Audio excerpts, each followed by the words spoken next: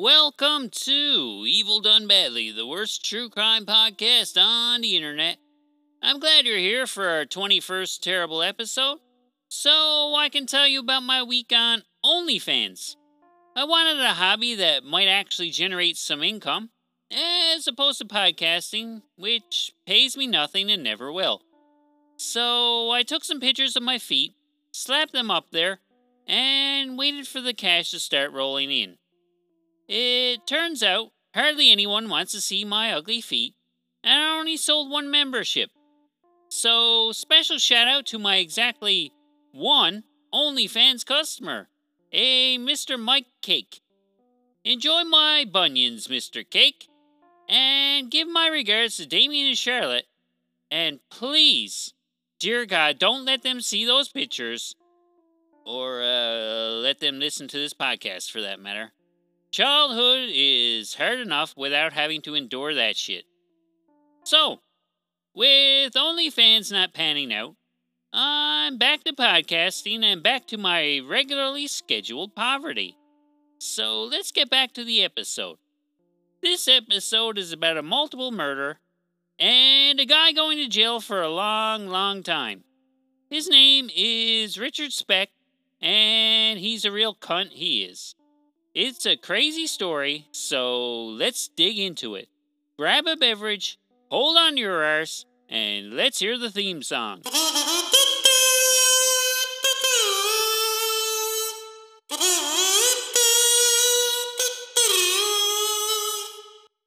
This episode of Evil Done Badly is brought to you by Farnham's Cannibal Crackers. Why buy the other guy's zoo crackers when you can chow down upon the crunchy, delicate bodies of entire families of human beings? You can eat your grandma, your brother, your kids, you can even eat yourself.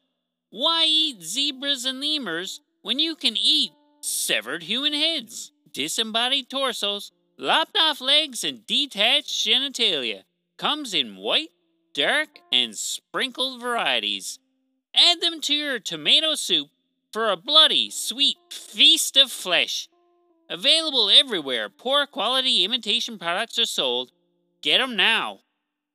And please sign up for the Wide World of Paranormal Investigations group on Facebook.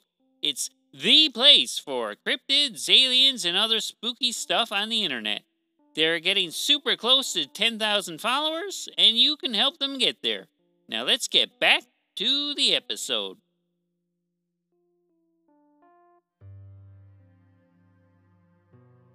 Richard Speck was born on December 6, 1941, in Illinois. He grew up in a religious household, and his father was a good-natured, hard-working family man who tried his hardest to provide for Richard and his 7 siblings. He had a promising childhood for 6 years. His father died when he was 6, and his mother eventually remarried to a peg-legged, drunken salesman who was verbally and physically abusive and frequently absent. I think I'd rather him be absent than abusive, but, neither of which is great. This new guy also had a long criminal record, and Richard's promising childhood went right down the toilet.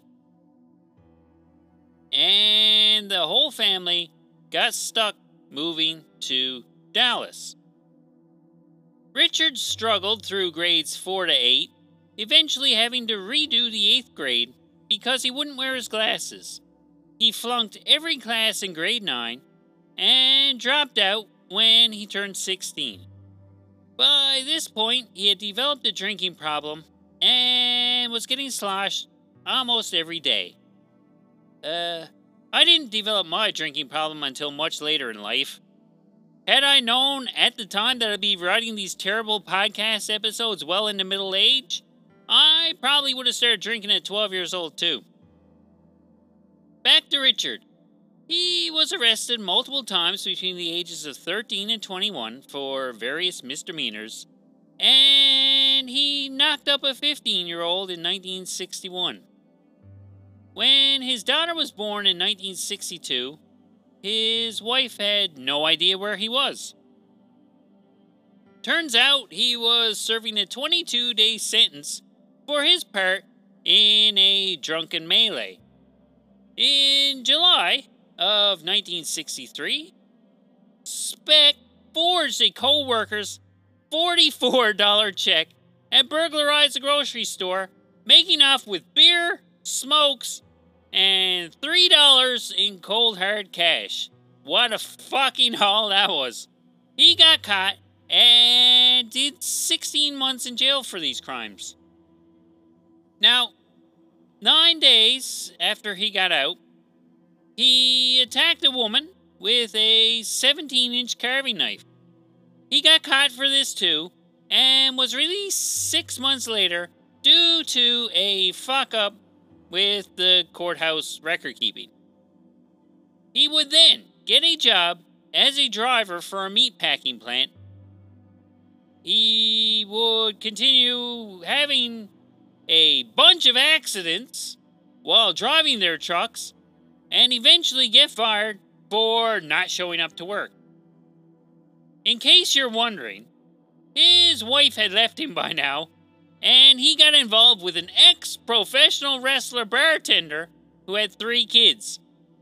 He would get in a knife fight at her bar and be fined $10 for disturbing the peace.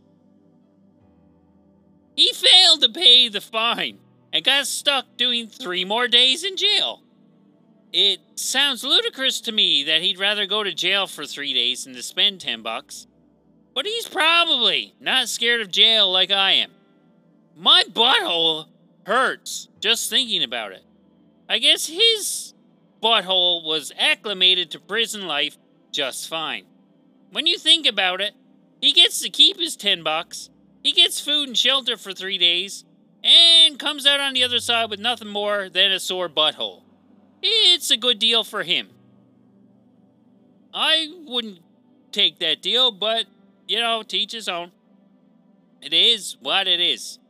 In 1966, he bought a shitbox of a car. While we're on the subject, is anybody looking for a shitbox of a car? I got one. And, it's going cheap. The next day, he used it, this shitbox of a car, to burglarize a grocery store. He stole cartons of cigarettes, sold the cigarettes from the trunk, and then abandoned the car.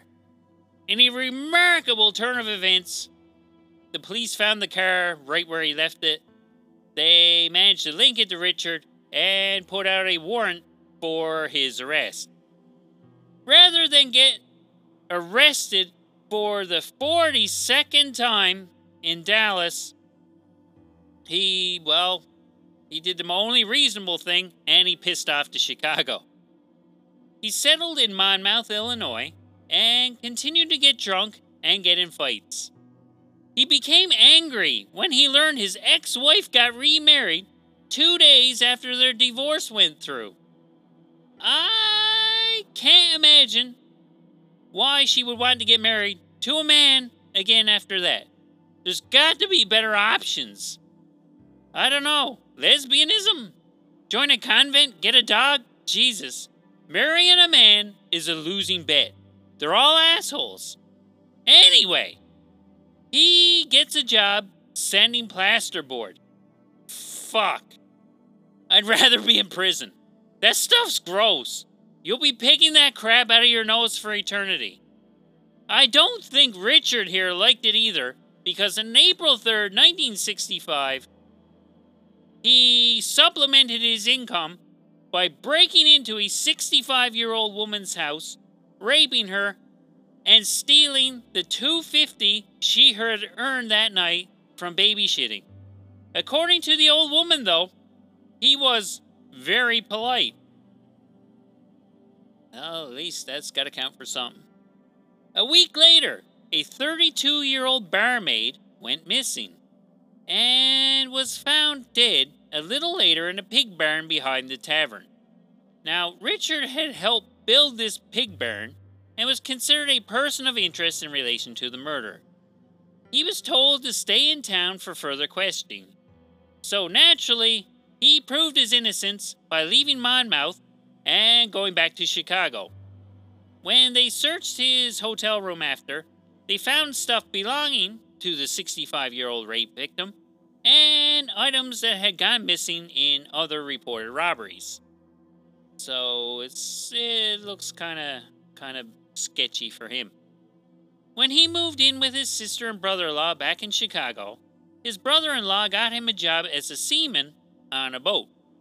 He got sick on the boat, and they dumped him off to have an appendectomy. He had his appendectomy, he got back on the boat, started getting drunk, started picking fights, and then they dumped him off on shore again. Only this time, they did not come back for him. The brother-in-law drove him to another Navy place to see if he qualified to get on another boat. He lost out to other seamen who were more seamanly than him and got stuck back at his sister's house. He made a couple trips to various places, getting more and more disgruntled that no one would put him on a boat. His sister kept getting more and more disgruntled that no one would put him on a boat. So Richard would bum one last $25 from his sister and spend the day drinking in the pubs. He hooked up with a 53-year-old woman who was also drinking at the pubs and brought her back to his room at the inn, raped her, and stole her mail-away handgun. Now, this is all happening down the street from a dormitory for young nurses. Female ones, in case you're wondering. So, on July 13th, at 11 p.m., Speck makes his way to the dormitory with his new gun and a knife and takes 8 student nurses hostage in their apartment. He would then proceed to rape and strangle and or stab them to death one by one. All 8 would die that night, but there was a 9th who managed to wriggle their way under a bed and not be found by Speck while he was on his rampage. According to him, he was drunk and high and didn't remember any of it. This lone survivor reportedly waited until 6 a.m. the next morning and screamed out the window, quote, "They're all dead. All my friends are dead," end quote. So all hell breaks loose and the search is on. The story in the papers gives a description of the murderer and says that all the girls' throats were cut. Now, this mince information was given to throw off the kooks who would be calling and trying to take credit for it. It didn't take long, though, to start narrowing the search in Speck's direction. The investigators did some fingerprinting, and it pretty much told them it was Speck. A drifter had recognized the police sketch of him and directed them to the hotel where Speck was thought to be staying. And they thought right. He was still there, but the police didn't go get him. The drifter wound up finding Richard in his hotel room. Speck had poorly attempted to commit suicide. So he tells the hotel staff call in the emergency, and Speck gets dragged to the hospital and taken care of. The doctor who's looking after him recognizes Speck's "Born to Raise Hell" tattoo from the paper and calls the police, and then they come and capture him. Before the trial, he's diagnosed with brain damage, OCD, and something called the Madonna Horror Complex. This basically means that you can't get aroused by someone you have some kind of respect for. But you can get aroused by someone you consider a nasty skank. According to Freud, he's stuck somewhere between someone who wants to bang his mom and someone who's afraid of having his nuts chopped off. He was found to be completely loopy when he did the murders on account of the drugs, alcohol, and brain damage. But he was found fit to stand trial, however the hell that works.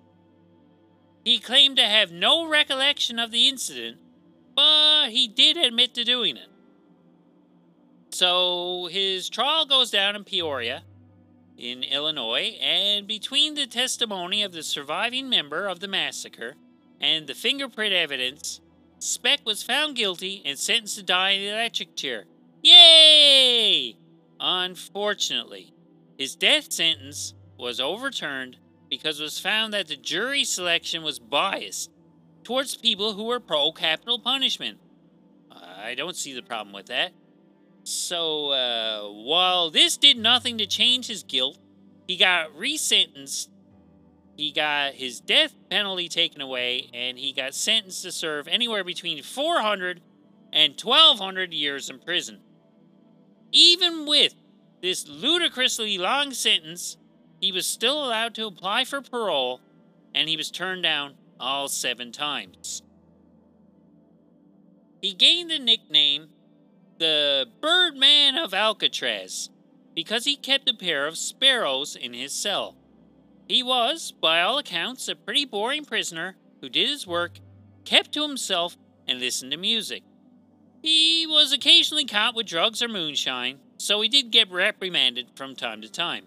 He was not exactly a model prisoner per se, but his response to this was, quote, "How am I going to get in trouble? I'm here for 1,200 years." End quote. That's a damn good point. I would want drugs and moonshine too in his shoes.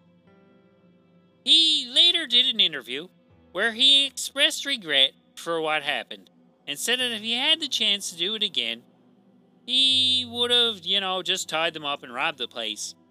But it's a bit late for that now, Richard, you dick. It was a bit late, and a quite bit insincere, turns out. He wasn't that boring of a prisoner after all.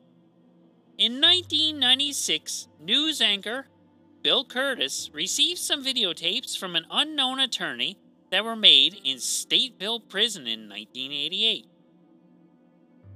He's got to be thinking, holy fuck, what kind of weird shit am I going to be looking at here? Yeah, that's exactly what I would be thinking. So, lucky viewers who had the pleasure of seeing this 2-hour tape got to witness Speck doing such things as him wearing panties, doing cocaine, performing oral sex on other inmates, and showing off his man boobs. Showing off his man boobs. Allegedly, he'd grown the boobs by smuggling in hormone treatments. He was everyone's bitch, and supposedly he was loving every minute of it. Quote, and this is from the video, so I actually had the pleasure of viewing this a little bit. Quote, "If they only knew how much fun I was having, they'd turn me loose." End quote. And at one point, the camera operator asks him about the murders. And he flat out says, quote, "If you're asking me if I felt sorry, no." End quote. And he went on to describe the process of actually strangling someone, saying that, quote, "It's not like you see on TV." End quote. What a cunt. This did not go over very well once the families of the victims were informed of all this. He is a cunt. He was also asked if he liked to fuck and be fucked by other men, to which he replies, "Absolutely, yeah, sure. I always love that. I always love being fucked by other men. So, yeah, I've always been into that." Yeah. So he's shaking his titties around, and to keep getting himself booze, cocaine, blowjobs, and anal sex, he'll just keep on shaking his titties. Now you can say to yourself, he's living his best life. Or you can say to yourself, he's doing all these things just to help him cope with life behind bars. He's possibly being forced to do all these things, and he's being everyone's little bitch so that he doesn't get himself killed. In other words, he could be living a life of constant abuse and torment. Unless you were there, you probably don't know the context of all this coke wearing and panty sniffing. Coke sniffing and panty wearing. Either way, he had a heart attack on December 5th, 1991, and wore his panties right to the emergency room. Not going to beat around the bush here. He dies. So he dies. I'm sure they tried to do something to revive him and stuff, but the important part is he's dead. So he dies. They pull out his brain and they have a look at it. They found gross abnormalities. In that one part of his brain was non-consensually crawling all over another part of his brain, and the boundaries of rage and emotion became entangled. A couple of other brain Scientologists looked at the samples and said, "Yep, that's pretty fucked up." And then they proceeded to misplace the samples and went back to playing Tetris on their computers. I think it's safe to say his dead brain was of absolutely no use to medical research. So he's dead, and no one comes to pick up his cremated remains. They chucked him somewhere, and very few people know where he is resting. And even less people care where he is resting. His sister told her kids to never admit that he was their uncle. He's been disowned, and he's a cunt. Whatever happened to him in prison was too good for him. His victims and their families deserve better, and to have him prancing around on video talking about how we killed him is just a complete travesty of justice. Whether he actually enjoyed his time in prison or not is irrelevant. This guy should have fried when they got the chance. And in closing, I'd like to state the obvious. What a fucking cunt this Richard Speck guy was. And he's giving the rest of us dicks a bad name. And there you have it. The story of yet another stupid cunt comes to a close. I hope you enjoyed this pitiful episode of Evil Done Badly, the worst true crime podcast on the internet. This one was sent in by superfan Curtis P, and I enjoyed writing it. I hope you'll tune in next time for yet another horribly done journey into the depths of depravity with me, your hapless host, Dick. So thanks for listening, and I will see you next time. Bye-bye, and if you would like to reach us, you can email us at evildonebadly@gmail.com, or you can find us on Instagram at evildonebadly. Thanks again. See you later.